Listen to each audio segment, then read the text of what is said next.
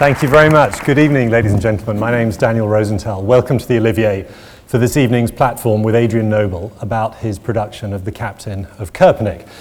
So the first question, Adrian, other than the memories of Schofield, is when you first came across the play, and if you were to perhaps sum it up for somebody who doesn't know it well, just do that for us and why it's such a good play to revive. Well, I'd forgotten about it. In fact, I did see it when I must have been a teenager, I think, and all I remember is it was very funny. I'm blessed with 20/20 amnesia, so I can't remember anything. I'll try and remember things for this occasion. But I'd forgotten it until Nick Heitner rang me up and said, "Do I want to do The Captain of Köpenick with Tony Sher, with whom I have a long and very fruitful relationship." So I said, "Let me have a look." I said, "My memories are good of it, but..." and then they sent me the literal translation, which was a very good literal translation, very accurate literal translation, but really put me off. It was sort of, whew. I was in Vienna, actually. I was directing in Vienna, and it was full. It felt sausage and heavy and all things not good, Germanic not good. Then they sent me the John Mortimer translation version, whatever you like to call it, which was lovely, and John was wonderful at the kind of the dice and slice of class relationships, and so he got all that absolutely off to a T.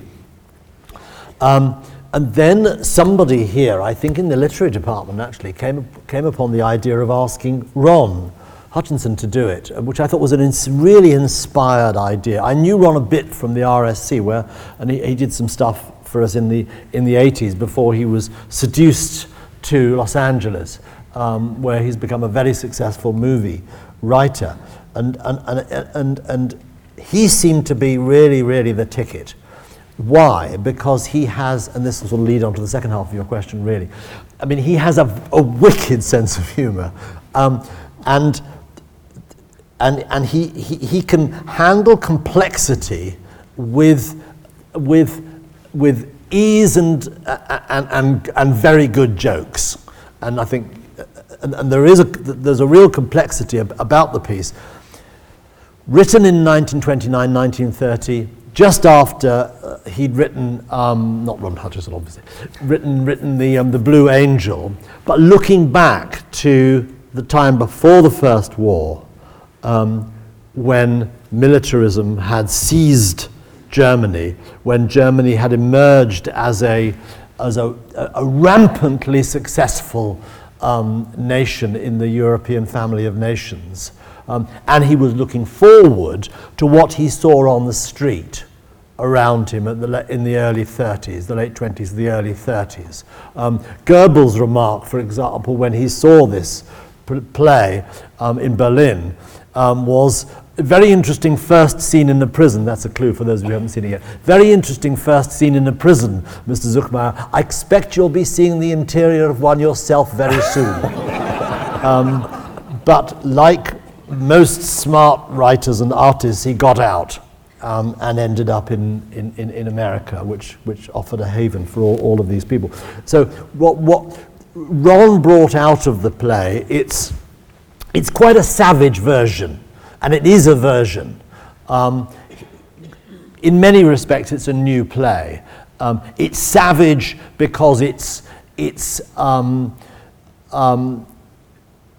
takes on board the blind militarism and blind pursuit of bureaucracy, and as does Zuckmeyer. It takes those aspects on board and makes them hilarious and rather shocking, actually. Yeah. And he seemed to be the right creature for this material. We may come back to this notion of versions, and the Mortimer version and the Ron Hutchinson one. In broad strokes, a Financial Times critic reviewing the 1971 production called it a huge theatrical comic strip, and Zuckmeyer himself called it a fairy tale. And having seen the production, I'm not sure. I mean, how would you go along with that? Between fairy tale and comic strip, are those fair labels? Well, I think what he meant by, because I was rather, I was briefly thrown off course by reading that remark about the fairy tale. I thought, oh God, I got this completely wrong. And then I read the context of his statement, and I think what he meant by it was twofold. Firstly, that in the creation of Feucht, I hope I've said that correctly, I hope my German is reasonable. In the creation of Feucht, he's created an archetypical German character that kind of emerges from the woodwork of German culture and kind of seizes the imagination, but also because, as he says in the play, actually, fairy tales ultimately deal with good and evil. And ultimately, this play deals with good and evil. There's a morality which underpins the play, and in a way, it's old-fashioned actually, because Ron wears his heart on his sleeve. He's pretty clear about who's good and who's evil. He doesn't mince matters over those important. He is judgmental. Absolutely no question at all about that.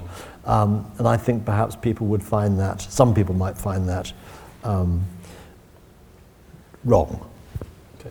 Let's come back to this notion of version, translation, adaptation. And in a sense, I think I'm going to briefly play devil's advocate, because the John Mortimer version from 1971 is there.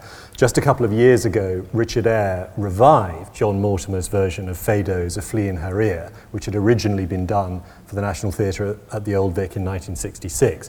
And Adrian, you are very happy, just yourself a couple of years ago, with Hedda Gabler, to use a translation by Michael Mayer, written decades earlier. So, on that basis, when has a version passed its sell-by date? Are there general points to be made, or is it a very specific script-by-script basis? Well, I think they're slightly too. They are really apples and oranges to a degree, I think. With this play, we decided we would do a version, and originally it's a 3-act version. It's very long. We wanted to do a 2-act version, which means that there are character lines that have just gone. I mean, rather brilliantly, Ron has sort of filleted them out, like you can hardly see the imprint of the skeleton anymore. He's rather brilliantly taken them out.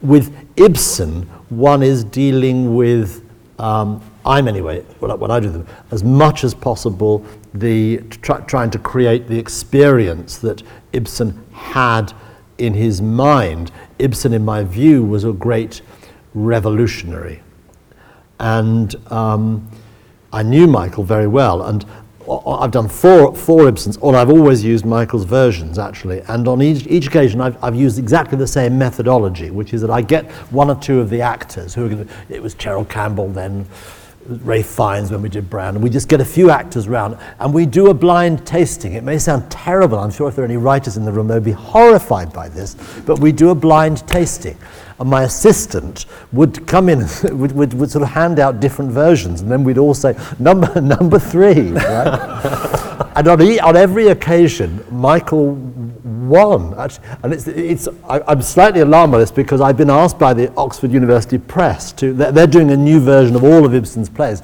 and they bunged me through a load of them, and rather foolishly I agreed to read them and make comments on the version. So I'm rather dreading starting, actually, because I don't know what I'm going to find, and then I've got to be nice as well, haven't I suppose. And you mentioned that working on the Ron Hutchinson one was almost like working on a new play. A new play, you expect successive drafts, characters, storylines to change. So can you tell us, rather than giving away what is on the stage later this evening, what sort of things were cut in trimming it to the length that you now have? The National very helpfully offered us a workshop, which of course is a word that covers many sins. I don't do many workshops. And so we holed up, myself, Tony Bash, the literary manager here, and Ron, and the ghost of Carl was somewhere over there as well, being very helpful. And we first of all had a group of actors. We read the whole thing, and certain things became crystal clear. Certain scenes didn't earn their place, but most important of all, a rather rather unexpected through line for Tony's character, for Voigt, came through, that instead of it just being a satire on German militarism and certain aspects of the German character, it became an existential journey. It became a journey of somebody trying to find their own identity and to claim their identity when the system in which they were having to live their lives was mashing that out of them and was bleaching it, any colour of personality out of them. So we found that line and we held on to that line to the very, to this very day. So that was very, very, very important. We found that the original we felt was slightly doubling up on one of the antagonistic roles. In other words, the folk that there's a journey of this is pretty obvious to everybody, but there's a journey of a uniform through the whole thing, and we took out one of the stops, if you like, on the journey of the uniform down the railway line. We took out one of those stops, a whole character and therefore a whole subplot, which allowed us to do a 2-act version and allowed us to. If there is a flaw in the play, it's a long time before he gets the kit on, before he gets the uniform on. It takes a hell of a long time. And it was even longer. I mean, it was sort of, you were going to hear midnight, 2 hours in and not a sign of a plot, Yeah. But that's very interesting, because having looked at the Mortimer version, what Adrian's talking about is that through line is not there in the same way in the Mortimer version. Voigt comes, he goes, he comes, he goes. He might be off stage for 10, 15, 20 minutes, it seems, from having read the Mortimer version. So that is very interesting, yes, as a dramaturgical process to refine it down. Let's move from text to design, because there are some great director-designer partnerships that have worked in this building. Peter Hall and John Berry, Richard Eyre and John Gunter, and Adrian, over the years, you've worked with Anthony Ward so many times. Just a few of the examples: Midsummer Night's Dream, Cymbeline, Twelfth Night, Lion, the Witch and the Wardrobe, King Lear. It is a much longer list than that. So can you characterise for us why that relationship has worked so long and so well? Gosh, what a very difficult question to answer. We like each other's company enormously, because you spend a lot of time with a designer if you're a director, a lot of time. Hours and hours and hours and hours of time with a designer. And if you don't really like each other's company, I imagine it would be rather difficult. We like each other's company enormously. So that's a big plus. And he has this ability to constantly surprise me. So I thought that would be kind of really interesting. And we knew for both of us it would be kind of quite a big journey, because this is it's a beast of a stage. It's a big stage, and it has a lot of kit, and it's quite a hard auditorium, I think. Anyway, this is a customer rather than I don't work here, but it's a hard auditorium to animate. Big theatres are difficult to animate. I mean, when I ran the Royal Shakespeare Company, there was a queue of directors to work in the Swan and the other plays, round the block, dozens and dozens and dozens of them. And it was a very short queue to work in the main house, because this is where you get found out. I mean, bluntly, if you want to make a great career as a director, don't go on big stages, I promise. Don't do it. Stay in the little ones and you'll be a huge hit, triumph. Anyway, so he had we'd done a lot of big stuff here and around the world as well, in opera and stuff like that, and he had the intellectual capacity to animate this space. And we wanted to go, he was a good person to go on a journey with, and for us the journey was, because the interesting thing about the play is that he's looking at pre-First War militarism through the prism of post-war Germany, and that means politically a time of the kind of chaos of the kind of the failed revolutions following the First War, the kind of the incompetence and corruption of the Weimar Republic, the rise of fascism, the appalling economic situation they were all in, but also it was the centre of the world in terms of art. It was one of the most exciting places to be, in terms of painting, in terms of theatre, in terms of cinema. And so that was a basket of goodies we wanted to kind of plunge our hands into. I think that the design question leads into a technical preparation question in terms of there are always negotiations between visiting directors and artistic directors about how much time you've got for technical rehearsals, what are known as the dark nights in the theatre when an audience doesn't come in the evening, and then the number of previews. And I wondered here whether it's a long time now since you left being artistic director of the RSC, but whether there's still an element of gamekeeper turned poacher here when you go to an artistic director and you're negotiating about how much time, because I imagine a director and designer you always want more time, but there are budgetary constraints. So how does a conversation like that work with a show of this scale in terms of we would like X number of dark nights, X number of previews? Well, there wasn't a conversation.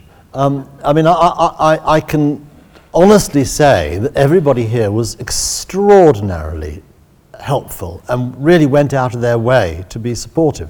So there was really no problem. And they said what they thought the technical time should be for the show. And so I said, yeah, okay. I thought it was tight, and I told them I thought it was tight. The problem being that there are a lot of scenes, and the scenes require a specificity of location. Ron asked for that. He also, perhaps coming from LA, he sometimes writes scenes from multiple perspectives. So you'll have 4 lines of a scene, and then you'll have a cutaway to. They are literally cutaways, which if you're editing, there's no problem at all. But if you've got this, and included it is a scene that I call the unstageable scene, because it is virtually unstageable. When I was at drama school, our mentor gave us Act 2 of The Marriage of Figaro as the scene to solve, right? If you solve that scene, Act 2, which is the Countess's bedroom, for those who know, and if you can solve that scene with all the doors and the comings and goings, then you can direct, then you can block and stage, right? I will now give Act 1, Scene 7 of The Captain of Köpenick for people to solve how you're going to stage that. So it's all difficult, but it was tight, and of course this is a bit of a temperamental. I'm pointing to the drum revolve, by the way, ladies and gentlemen. This is a bit of a temperamental. It's old kit. That's the honest truth. I don't think anybody here would pretend it's not. It's old kit, and I think technology and science has moved on a bit. At a very, very nitty-gritty practical level, how far can you simulate in the rehearsal room the working conditions once you know the drum revolve is going to be involved, whether that's blocking, whether that's timing of scene changes and crossing, etc.? Well, in the rehearsal room there is a revolve, so you can practice the timing of the revolve, and they can give you, they being the production manager and the stage manager, etc., give you pretty accurate timings on how long it'll take to do a revolve, a drop, take some scenery off, put other scenery on, and bring it back up again. They can be quite accurate about that. The problem we have, because indeed we lost a preview, the problem we had is what they couldn't tell us is weight. How much weight can be on this piece of kit when it comes up and down. They didn't know that. So that led to considerable problems during the technical rehearsals. Let's move back to the actors and to casting. And you had a very long relationship with Anthony Ward as designer. You've had a 30-year relationship with Anthony Sher as an actor. Adrian cast Anthony Sher as the fool to Michael Gambon's Lear 30-some years ago. We have the opportunity to follow an actor's career from the Stores or the Circle and see their performances. But can you characterize over that period, whether through particular performances of Anthony Sher, how different an actor is he from 1982? Is he the same actor but with different layers? How can you characterize I think he's the same actor with different layers. I mean, I love Tony and I love his work, and I think he has such courage. And there's always in my own work there's always been a kind of a slightly wild side, and and if there's a kind of a dodgy, dangerous horse in the kind of in the stable, he'll be, let's get on, let's just jump on that horse there. That looks a bit. So he's always willing to go on the riskier paths. So that's very attractive about him. He has he's for this play. I mean, he actually wrote it in a card he wrote to me. What I thought the best way of working on this play was to work initially on quite broad brushstrokes, and then to add a lot of detail. And he is an artist, and he appreciated that methodology. But he has a what he brings to this as well, though. He brings a great humanity, because I think it's quite easy for this part to lose its humanity, for him to be a kind of a funny guy. With the other casting, I was very struck in looking down the cast list at how many of the actors in this company had done many, many shows for the RSC. And I'm interested in whether that's just the nature of the beast, that good actors who work here will have done lots of shows for the RSC, or whether the casting was coloured by your having worked with them before on shows or seen them in RSC shows when you were running that company. Partly. I mean, again, I was very well supported here by Wendy and a terrific department upstairs. I mean, really, really good. The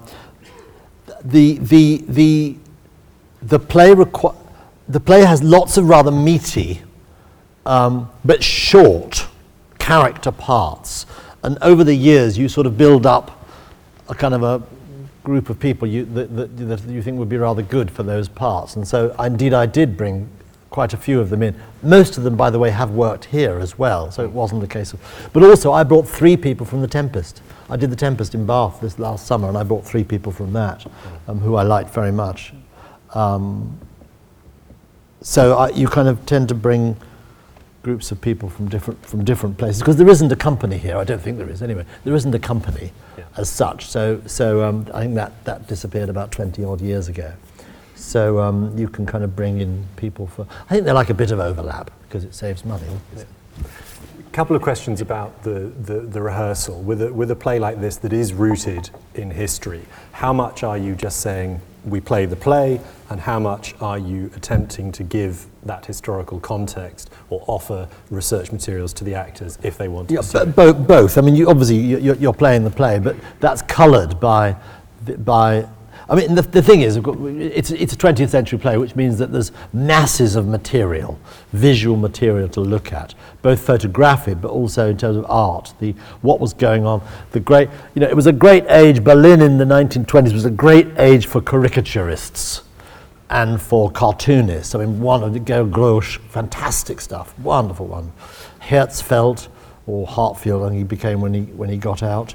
A whole number of extraordinary artists, which of course is kind of interesting because Tony Scher has that great skill as well. And in seeing the play, what struck me was that there's almost a miniature genre of the story of someone passing themselves off as someone else. It's there in The Government Inspector, it's there in the film Paper Mask. I've seen reviews of this new American TV series called Suits, in which a completely unqualified college dropout convinces everybody that he's a high-powered lawyer. And in the rehearsal room, were there discussions around that, not whether it's other plays and films, or just did you ask actors to sort of talk about what that means, or is it just... No, not really, no. I mean, I was particularly conscious of in a way, the debt that Zuckmayer owed to the government inspector, but not really, because it's a real guy. Willem Voigt was a real person, and there's a lot of photographs of him, because he did what he does in the play, and then he was pardoned by the Kaiser, and then he went and worked in fairgrounds stuff and sold postcards of himself, and indeed came to London, I think. And there are photographs of him not 300 or 400 yards from where you're sitting now. Did you ever wonder what would an epilogue to the play have been like of Voigt a few years later? It's a very interesting thought, isn't it? As long as he doesn't become a doctor, I don't mind. Final question for Adrian before we open it up to you, ladies and gentlemen, which is, if we had seen the first or second of the previews and we were coming now, what do you think we would notice, whether it's speed, its cuts, its texture? Can you describe how a production has evolved by a point in the run such as this? Well, it's about 12 minutes shorter for a start, but the main difference is that how do I put it? Ownership. When a company first go onto a stage, especially a stage that does a lot of things like this, it's very easy for the actors or the singers to be at the mercy of the beast. And during the previews, one tries to own, if you like, repossess, re-own the play, because you own it in the rehearsal. The actors own it in the rehearsal room, and then when they come up here, it can easily get lost. But it's repossessed during, and also you have there are great moments in the creation of plays when you see the progress of a production doesn't go like that. It's not an even thing. There are clear moments of when the molecules reproduce at an extraordinarily quick rate. One is the first read through, when it goes and suddenly you find out all sorts of things and you suddenly say to the writer, oh my God, let's do that. The second moment is the first run through down in the or wherever it is in the rehearsal room here, when you realize, oh my God, it's too long, or oh, we lost sight of that character, or that's totally wrong. Second moment. And the third great moment is the first preview. The first time it's exposed to an audience, because it's when you guys come that we learn what the play is and what you have to do. So after the first preview, I always have a great hunk of work that has to be done during the next 3, 4, 5 days. Because it is such a beast, such a complex technical show, we need to let stage management get ready for 7:30. So our thanks to you, ladies and gentlemen, and our thanks to Adrian Noble.